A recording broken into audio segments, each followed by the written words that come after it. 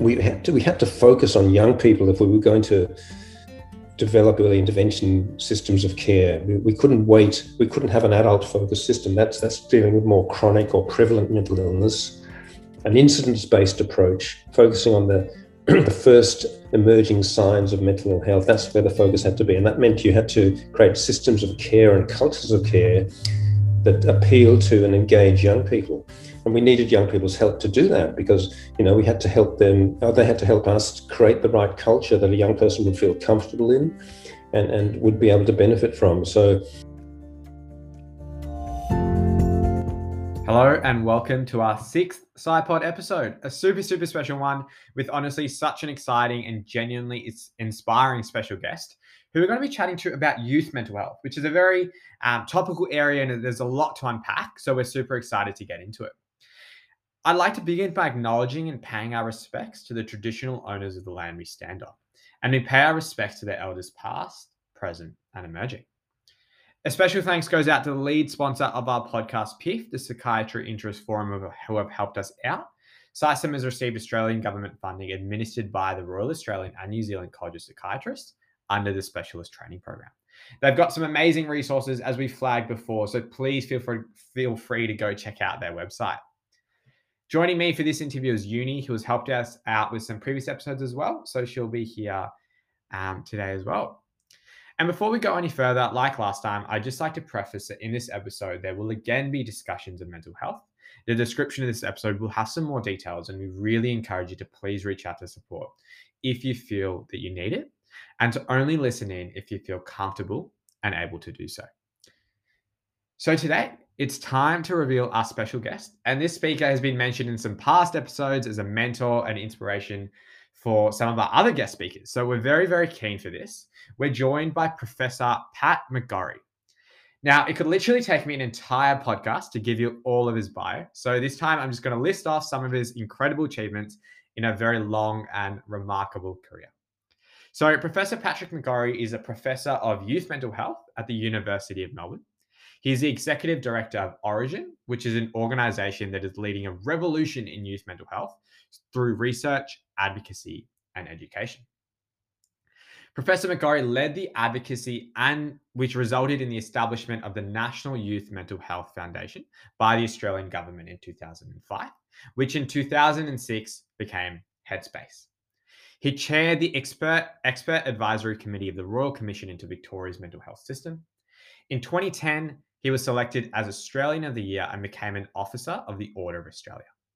He's published over 1,000 publications with over 51,000 citations and a H index of 119. And I could go on and on, but I will wrap this up by saying that Professor McGorry is known worldwide for his development and scaling up of early intervention and youth mental health services. His vision, dedication, and passion is truly inspiring, and I think his accomplishments are a testament to what can be achieved when you're willing to invest your time in things that you care about and work with others to achieve your mission. And what's more than that is he demonstrates genuine care and authenticity that inspires those around him, which is very powerful. It was an absolute honor to have the opportunity to speak with him. So I really hope you enjoy this conversation and have something that you can take away from it.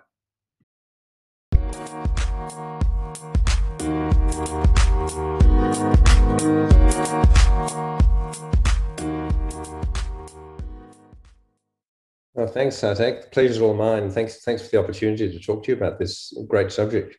Well, I was a med student back in the 1970s when I suppose there was a lot of altruism amongst students about changing the world, and I, even as a student, I noticed that people with mental illnesses were getting a pretty raw deal in the hospital system at that time. That they had the old mental hospitals, and they also had general hospital psych units. But generally speaking, it was a very much a poor cousin sort of situation. And so I thought also from a human rights perspective, it wasn't right, the way the patients were being treated. And so I explored ways that things could be done differently. And I was very disillusioned with the idea of actually working in psychiatry at that time, because it was pretty grim in perhaps in many ways. And so I spent about 4 years doing general medicine training first, and I worked in, for example, in diabetes for quite a while, and I did physician training up to a certain point too. But then I was working in Newcastle in New South Wales, and the new medical school was set up, and there was a very inspirational professor of psychiatry, Beverly Raphael, who only died a year or two ago, actually. And she had been a teacher of mine at Sydney University and in psychiatry. And she set up this new program of training in psychiatry for registrars. And I went and had a talk to her, and she was a very warm and inspirational person. And you had the feeling that was a great sense of hope and a future for the discipline and for the profession of psychiatry. So, and as I say, I'd been interested in it anyway, but I thought I'd just take the leap of faith and move into the training program and do that. And even though the working conditions were sort of, much more primitive than, say, in the mainstream hospital system, it was still a very good decision in retrospect. And I suppose the one thing that struck me at the time was how all my medical registrar and consultant colleagues tried to talk me out of doing that. They said, "Don't waste your life, in that area on those people," quote unquote. In other words, so the doctors and the colleagues at the time were incredibly prejudiced against the mentally ill, and that stigma was in the profession itself, right at the heart of the profession. And I talked to some psych trainees a few years ago about that experience, and they also reported they had the same experience, even these days, So it's something that I think your generation of medical students are overcoming that, because you've had amazing leadership and interest in mental health through AMSA and other groups in recent years. So I think it's changing, but that was a big thing that struck me at the time. And I suppose I never expected to be able to make change in mental health in the way that I've had the opportunity to do. But that was always my aspiration, to actually do something to change the way the mentally ill were treated, and so that they had an equal opportunity to get better alongside people with other medical illnesses of other kinds. Yeah. I see. Yeah, that's very interesting, Professor McGorry, I guess. And you brought up that, I guess, psychiatry has always been a bit of a black sheep amongst all the specialties. Yeah, and it's fascinating that, I guess, even after all this time, it really hasn't changed so much. I wonder if this is a bit of a too philosophical question, but what do you think it is about, I guess, psychiatry, or I guess mental illness in general, that makes it, I guess something that's so difficult to talk about, or something that is so stigmatized? Yeah, it's a very good question. I think it probably goes to just, if you work with people with mental illness, you get stigmatized as well. That's sort of, you get affected by the stigma. It's like it's contagious. But also, it's a very challenging area of work. Because a lot of the people are in distress. They might be angry. They might even reject help. People with psychotic illnesses might not even realize that they're becoming unwell, and they might reject the help. And then you've got this whole dimension of involuntary treatment, which kind of makes it very difficult. And you also get criticized as well by a whole bunch of people for practicing, in a necessary sort of way. So it's a much more complex area to work. I've often heard patients say, when I had a mental illness, I was in the psych ward and there were no visitors or chocolates or flowers.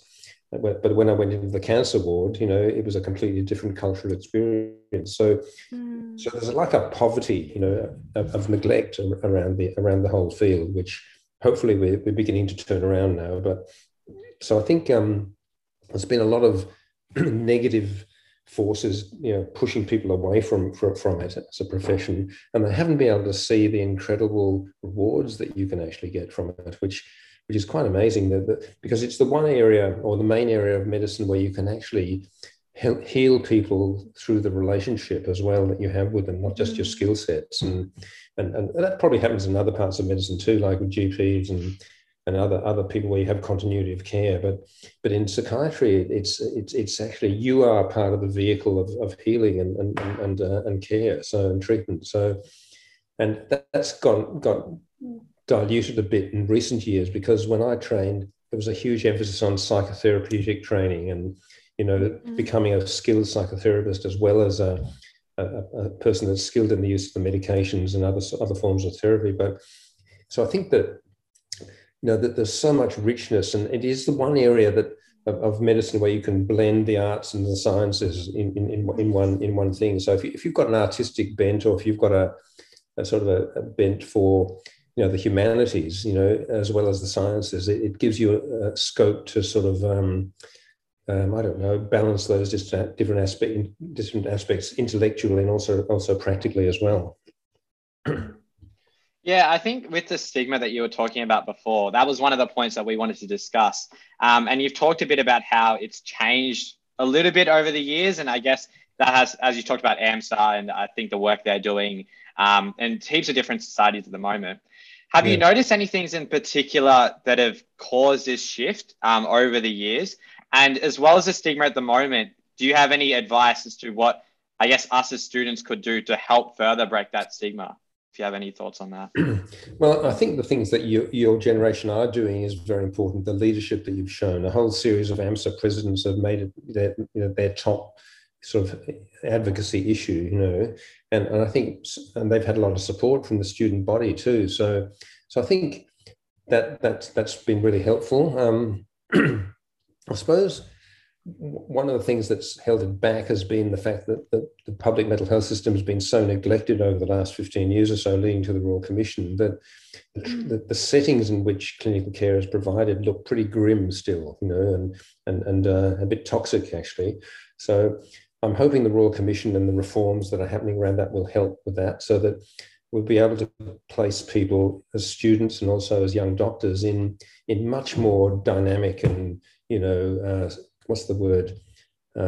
Sophisticated sort of clinical settings, which definitely possible. I mean, we've created some of those oases of care, like with Headspace and Norigen. I think we have got these oases, and there are other ones, of course, apart from ourselves. But those are very precious, so people can see what's possible. So that's one thing. So you have much better cultures of care. I remember, the first job I had as an intern was in a diabetic education and stabilisation centre in Newcastle. And there was nothing like that anywhere in Australia at the time. And it was amazingly inspirational to work in this place where you had a team of people, assessing and stabilising first diagnosed diabetics, rather than the sort of very basic sort of way diabetics had been treated up until then. It brought it to a new level, and it was innovative, it was inspiring. And I think if you can provide those sort of experiences to students and young doctors, then they'll just flock to work in the area. And we need the talent. If you're going to develop, a high profile and effective sort of specialty and system of care, you've got to have talented people. And we've had some talented people in mental health, but typically, fewer than other specialties, I would say.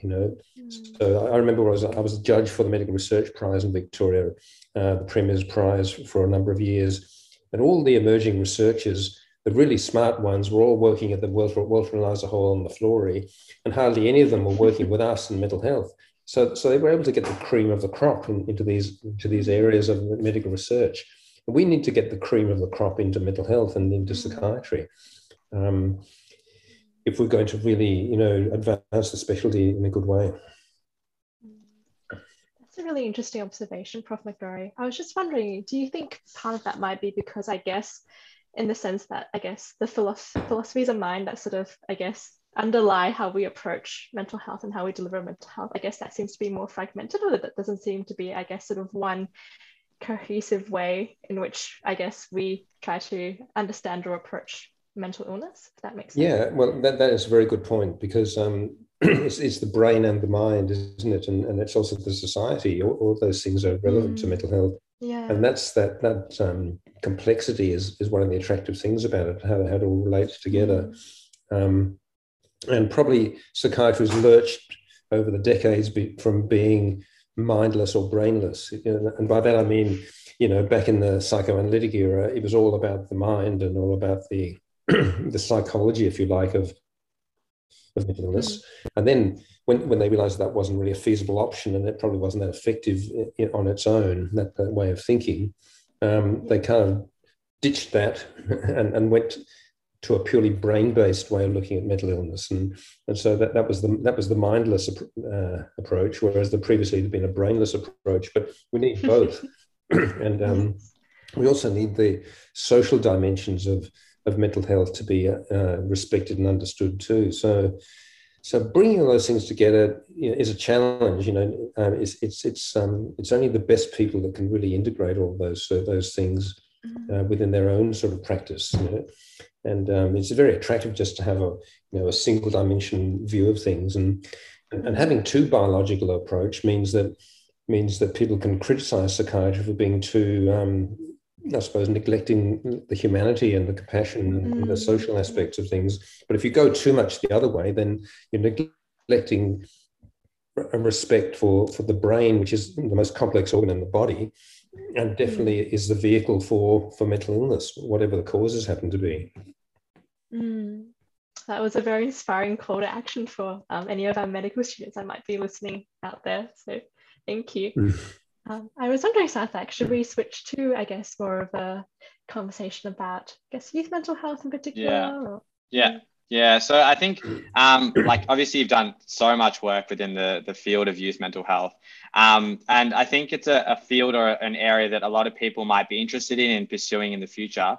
I was wondering if you could give us an insight into, I guess, your experiences within youth mental health and the demographic of patients that you might work with and see. Yeah, sure. Well, one of the things that I mentioned Beverly Raphael before, the reason I got into this area is because she had been very preventively orientated in mental health, and that was her focus, preventive psychiatry. And psychiatry was the opposite of a preventive approach, really, in the real world, because being so under-resourced, the only patients that ever got treated were people in very late stages of illness and very disabled or very acute. So it was late intervention, not early intervention. But I had the chance to develop a first episode psychosis unit when I first when I was finishing my training, and by focusing on young people in their first episode of schizophrenia or psychosis, you could see exactly what was possible and how different their needs were from people with 15 admissions, let's say, and so you could see that intervening early rather than waiting until they got really sick was obviously, there's a lot of potential in thinking about that, early detection, early diagnosis, and then sort of making sure that you get people into remission and you aim for full recovery, because at that time people were just happy to settle for, getting a little bit better and patched up and away you go, sort of thing. But we adopted the mentality that you see in cancer treatment, where you've got to diagnose it early, so you've got the best chances of getting better. And also, when you get into remission, you do everything to get the person into remission. And when you've got them in remission, you keep them in remission. And they're very simple principles, but being able to apply those, really was a great lesson to see how well they worked, even in these very severe mental illnesses. They work really well. And we've got really great evidence about that. So I suppose then I managed to see that all the major mental illnesses of adult life start in teenagers or young adults. And probably the risk factors are operating in younger children as well. And there are some disorders in younger children like ADHD and autism and so on. But the adult type disorders like depression, psychosis, bipolar, anorexia, substance use disorders, personalities, all of those things become obvious in the teenage and young adult years.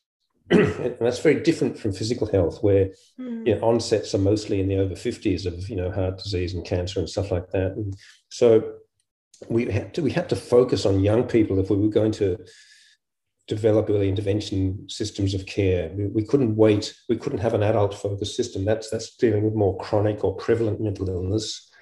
An incidence-based approach, focusing on the first emerging signs of mental ill health. That's where the focus had to be. And that meant you had to create systems of care and cultures of care that appeal to and engage young people. And we needed young people's help to do that because, we had to help them, they had to help us create the right culture that a young person would feel comfortable in and would be able to benefit from. So that's been a massive sort of learning experience and a kind of almost like a building, project in a way, try to create those models. At the same time, try to research and test treatment strategies, whether they're drug therapies or psychological therapies, and what's the right sequence of those treatments actually to get the best results and get people better. So youth mental health, 75% of disorders appear by the age of 25, and the adult type presentations develop in the transition to adulthood. And also the transition to adulthood is much more complex and what's the word, vulnerable than it ever has been in history, because there's less scaffolding around the young people, that the kind of financial and social structures are much less restrictive and supportive, so there's more freedom in some ways, but there's a lot more risk. And I think a whole range of factors have changed in the last few decades to make it a much more risk-prone transition, if you can put it that way. So mental ill health is very common in young people in this transition. At least 50% will have periods of poor mental health. So it's the main health issue of young people. So and also that from the medical student's point of view and a future doctor's point of view, it's such a great area to work in, because you get to work with young people and they're full of energy, they're full of ideas, and they get better. That's the other beauty of it. So why wouldn't you want to work in youth mental health? It's just such a huge privilege and a joy to work in. Those are very harrowing statistics. And I guess in terms of the term that you use with scaffolding, I think that's such a great term, because I think it encompasses so well, I guess, what you need during that complex transition from adolescence to adulthood. And I can see, I guess, more than ever, especially with the COVID-19 pandemic, that sort of scaffolding breaking down. And I was just wondering if you had any comments on, I guess, the way the pandemic has impacted young people, especially from, the lack of peer support to just the way that everything has shifted and is changing so rapidly in this digital era. Well, I think you've already answered the question, actually, because that scaffolding was already getting more fragile over the recent decades. And it's really been, undermined further in the pandemic, hasn't it? Like the ability to get support from peers is much more difficult, because of the isolation and lockdowns and things like that. And universities have been placed under extreme pressure because of the policies, government policies, and the effects of universities of lockdowns. And family members are under a lot more stress and are exhausted as well and stressed. So their ability to support their young people in their families is reduced. The casualization of the workforce means that young people are sort of more financially insecure. And then you've got the ballooning house prices and university fees, and all these other sort of things. And then there's climate change. Everything is making people more insecure, young people more insecure, and are more worried and more pessimistic about the futures. And so all of that is having a population-wide effect, which and some people are probably a little bit more vulnerable than others, and there's inequalities amongst young people too. So all of those things are happening, and it's definitely a much more serious situation than it was before. We're seeing rises of sort of certain types of disorders that are sensitive to this, like eating disorders and obsessive compulsive disorders. There's been a definite surge of that sort of presentation, if I can put it that way, amongst all the other distress. So, I think, and that's what the stats are showing, aren't they, from emergency department and so on. Just on that point with, I guess, increased occurrence of people with eating disorders or other mental health issues, do you think the lockdown has, obviously it's contributed, I guess, in a way to lacking support, but has it contributed to people not feeling comfortable in seeking support? Because I guess with lockdown, you might have to see a specialist over Zoom, for example, through this or online mechanisms. Has that affected the treatment or management in any way? I think to be fair to young people, they've been really great about seeking help. That the problem is that they can't find it. The Headspace I work in on the weekends got 200 young people on the wait list. You know, and I get phone calls every day from young people and their families who do want help. And there might be some people, as you say, it's definitely not as attractive to have the first meeting with a health professional over Zoom. You know, for most people, it's more distancing, and you know, you can't connect quite as well. And so I try to see people in person as best I can. But nevertheless, I think that's part of the problem. But the main problem is we can't meet the demand. You know, that's the problem. You know. Yeah, that's a really interesting point. I guess obviously the demand's increased recently, and that requires a huge, I guess, strain on the healthcare system and being able to manage that and meet that demand. I just wanted to hear more, I guess, in terms of supports at the moment. Do you have any advice for people who might be struggling during this lockdown with their mental health? What sort of support can they find for themselves if they can't access, I guess, management from mental health services? Well, I suppose, you know, one thing is to just talk to people that you trust, you know, people that you have got like an intimate relationship. That if you're lucky enough to have such people in your life, then that's a first port of call. Yeah. Then there's things like eHeadspace, you know, that's like a real person at the other end of that line. Kids Help, and then there's the emergency lines like Kids Helpline or Lifeline. I still think it's worth trying to get help via Headspace or via GPs. It's one way, even if there's a wait list for Headspace. A GP, probably the wait list is going to be fairly short. So at least you've talked to someone who might be able to access more help. And then if it's a more life-threatening situation, the sort of triage lines and emergency departments are really the only option at the moment. So we're advocating very strongly with government to have an emergency strategy where they redeploy workforces into mental health rather than out of it like they've done in the past, you know, to meet COVID needs. But so we're in active dialogue with federal and state governments trying to get an emergency workforce plan, not waiting for the next 4 years until the pipeline effects sort of kick in. But this is why this sort of discussion today is so important, because there is a medium to long-term need to increase the scale of the mental health system by probably a factor of 3 compared to what it is now, if we're really going to meet everyone's needs. And so young doctors, apart from the medical and sort of psychiatric roles they play, also the leadership roles, you know, I mean, because doctors are smart, they're ambitious, and they're able to play leadership roles, which is probably we're more dependent on doctors for that than perhaps some of the other professions. So I just say that there's huge opportunities for young leaders, and especially if they're able to blend, you know, research skills with clinical skills. That's what I tried to do in my career. I tried to get as good as I could be at both sets of skills. Clinically, because you want to be able to be the best clinician you can and to learn all the skills that you need for that.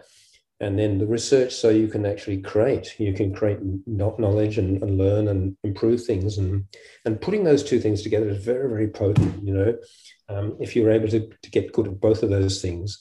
And also from a credibility point of view, if you're just a researcher that sits on the side and, you know, has ideas and isn't connected to the real world, it's not as powerful.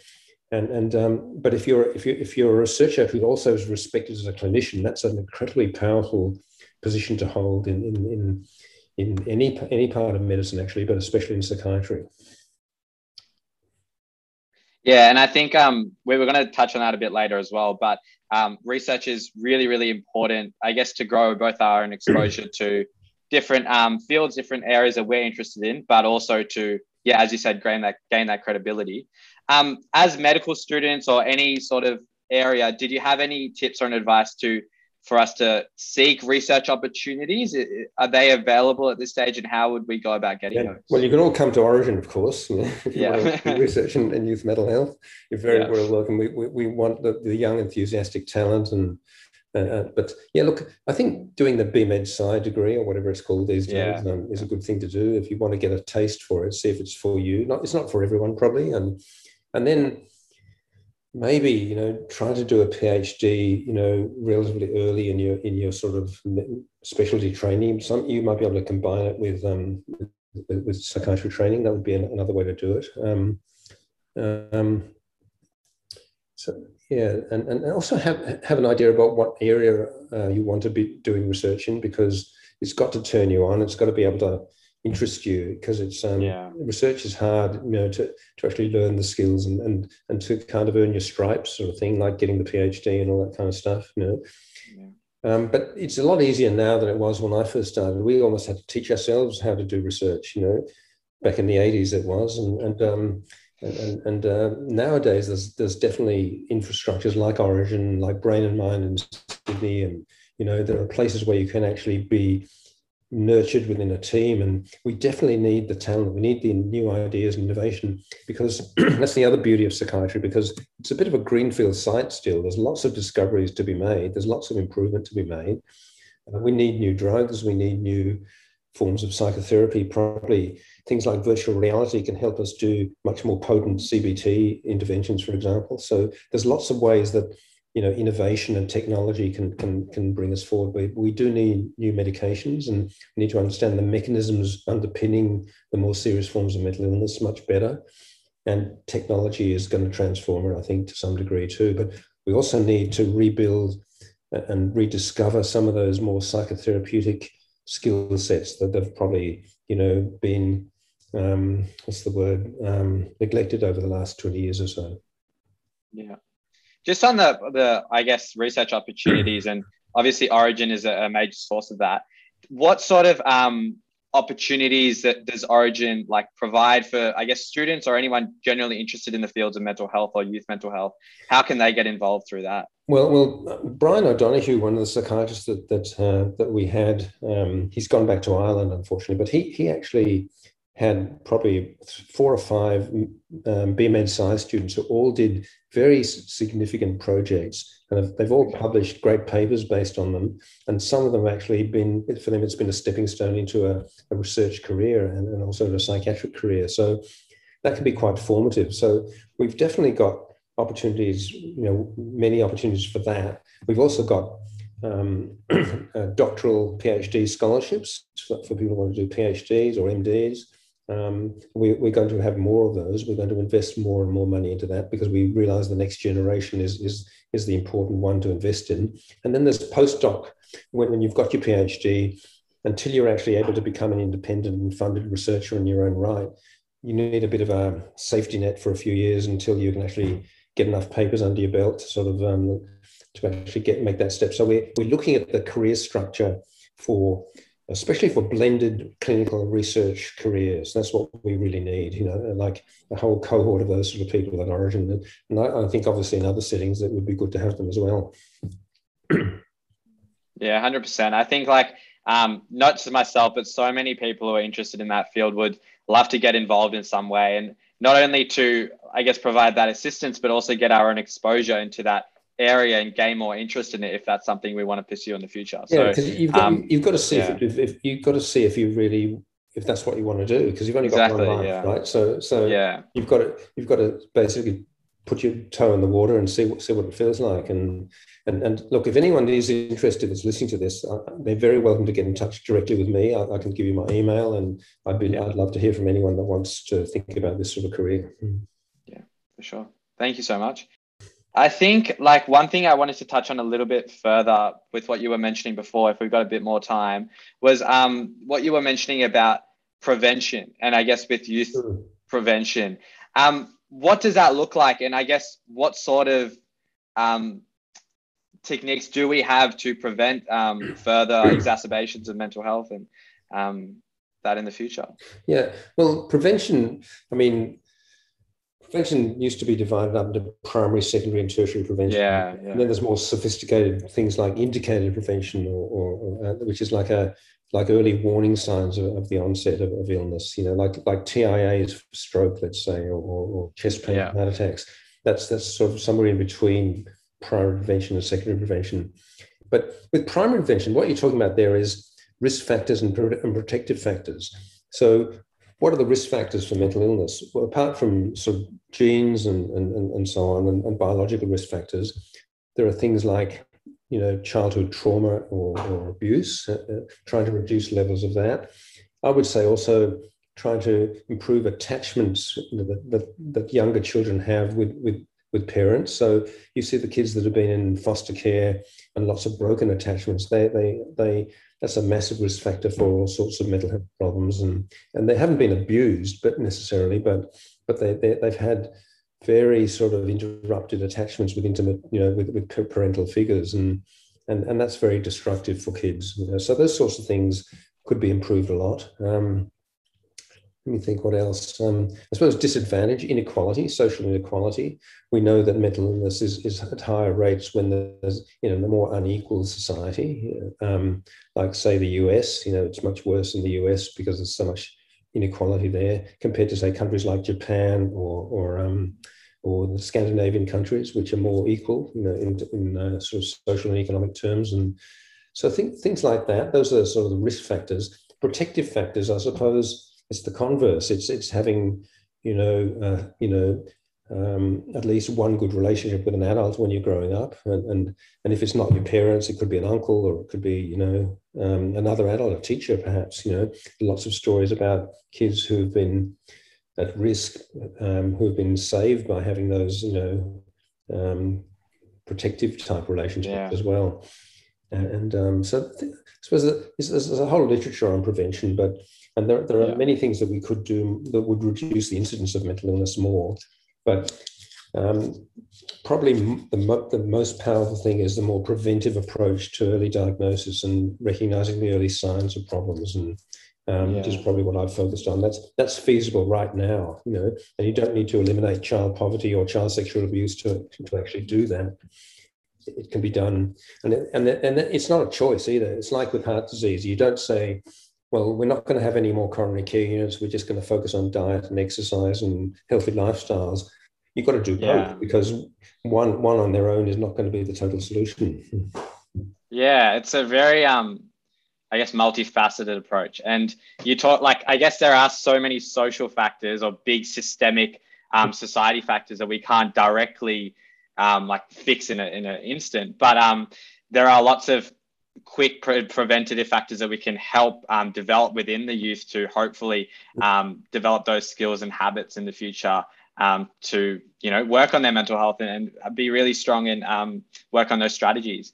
Did you did you think there's more education that needs to be provided to schools or young people in terms of taking care of your own mental health and recognizing those signs and seeking help? Or do you think we've made good strides in that recently? Well, there's been a lot of, I suppose, programs like that, and they're not very well standardized. They're all sort of a bit piecemeal, I suppose, and they kind of oversell themselves a bit too. They're obviously a key part of it in terms of improving the positive mental health of kids, mental health promotion.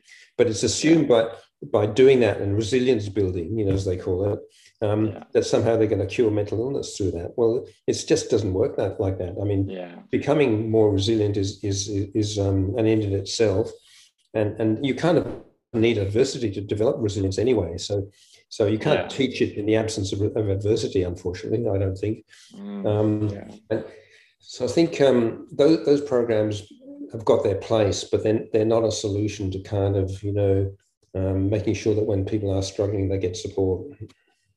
Yeah, no, 100%. I think going back and thinking back on when I was in school, whether there was teaching about taking care of your mental health, there wasn't a lot, but it was definitely coming through and adding more exposure to that. But the second part of it was the stigma and seeking support when you do feel like you need that support, and the stigma that prevents people from seeking mental health support, I guess. So I guess there's two ways to tackle it, and there's lots of different ways to approach it. But and one way to tackle the second bit is to make it just normal, so that and I saw something in a Sydney school once, which it was a peer support program. So they trained about 30 or 40 high school kids, senior high school kids, and they gave them a little yellow ribbon badge to put on their blazer. And they were the people, if you had any problem, you could just go and talk to them. And even though most of the problems were related to mental health or stress, and it could be any problem, like a practical problem, like you lost your wallet or something. So it wasn't labeled as mental health. It was just like a support program for any kid to go to, like a big brother, big sister type idea. But they were trained in how to listen to mental health problems and how to handle distress. And then they were like the kind of what's the word, the tour guides, you know. So if they were worried about a kid, then they'd either take him to the school counsellor, or they'd take him down the road to the local headspace, or they'd give them some information about helplines, you know. So they actually provided practical pathways to the next step. So that's something that could be done in every school. It doesn't label the kids, and no one knows what the problem is that you're talking to them about. So it's confidential in that sense, and it also normalizes things too. Yeah, we actually had a very similar program, but we didn't actually get education or training in that. So it was a peer support program, but it wasn't necessarily we were trained to provide that support, which I think is quite a different thing. And when you do have that training to provide support to your peers, it's really important to be there. That's a really good point. Yeah. Now we have, programs like mental health first aid and things like that. And even that has become more accessible. Yeah. Well, I think that was part of what these kids got trained in, actually. Mental health first aid, which can be good. Yeah, definitely. Yeah, I think thank you so much for taking the time today. I really enjoyed hearing from you, and I think a lot of people listening in can really take a lot away in terms of youth mental health, and especially if they're interested in pursuing it. There's so many opportunities, as we've heard from you, but also I think secondly, the stigma. And I think conversations like this in general help to tackle that stigma in some way. But obviously it's a really prevailing issue within our society, and hopefully we can, as advocates, continue to try and break down that stigma in the future. So thank you so much for sharing your thoughts. Yeah, thank you both. I really appreciate it, and I really enjoyed it too, and it's a great opportunity. So thank you for your leadership in this space too.